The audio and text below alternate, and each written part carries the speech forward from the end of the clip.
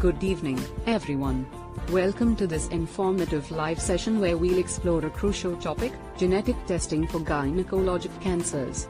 I'm your host, Maitri, and joining me today is Dr. Pakhee Aggarwal, a specialist in gynecologic, oncology and robotic surgery. Welcome, Dr. Aggarwal. Thank you, Maitri.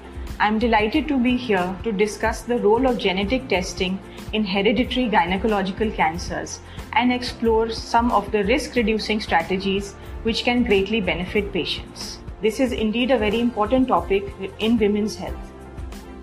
To start, Dr. Aggarwal, could you explain what genetic testing for gynecologic cancers involves and why it's significant?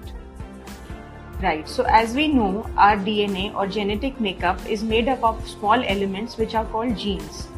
With a lot of advances in molecular medicine and testing, we have now been able to map the entire human genome.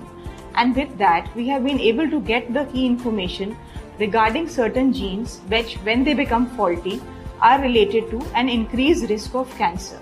So when we talk about genetic testing for cancer, we are looking for these faulty genes in the genetic makeup, which usually are handed down from generation to generation. That is, they are hereditary and thus predisposed to similar types of cancers in the same family. So genetic testing generally involves consultation with a genetic counselor first, followed by either a blood or a saliva test to look for the DNA and to test for these faulty genes. After that, you have another counseling session with the genetic counselor who explains to you the implications and the results of the testing.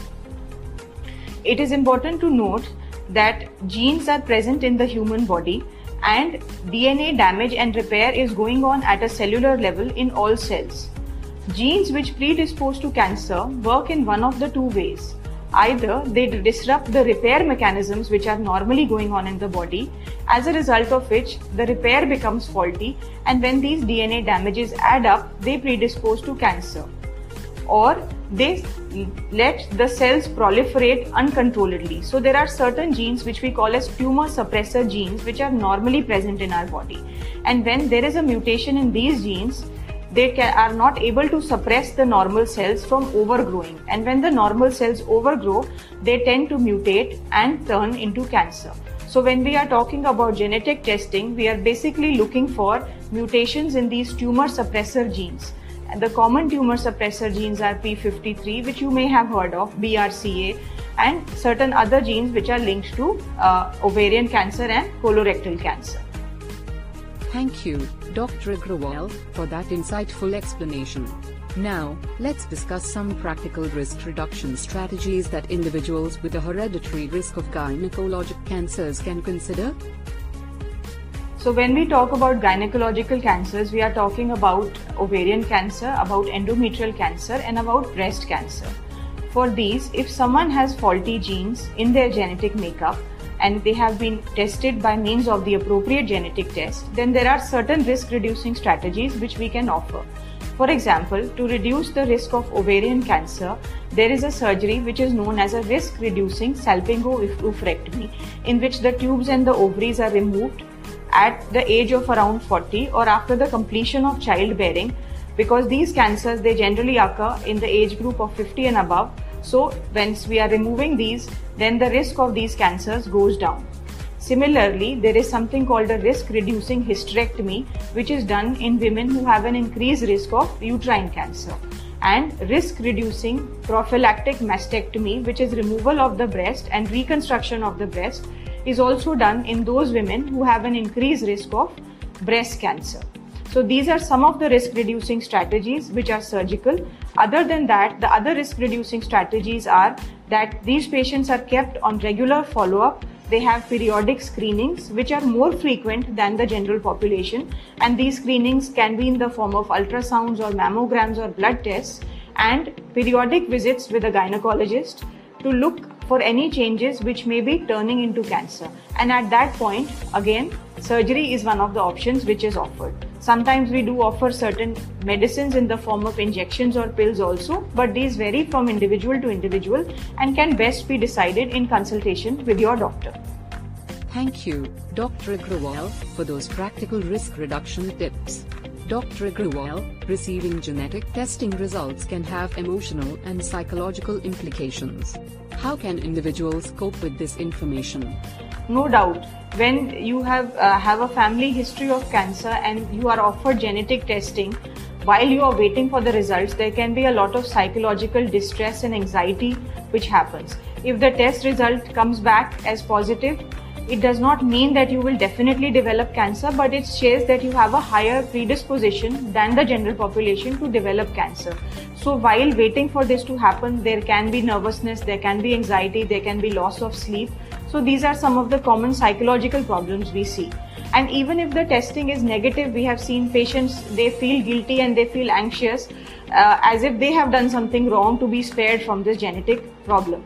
So in either scenario, you do need a lot of psychological support and counseling, which is why it is always good to be in touch with a genetic counselor, because even before you undergo the testing, you must understand what are the implications of the test, what is the benefit of the test to you, because these tests are also expensive. So we do not offer them to everyone.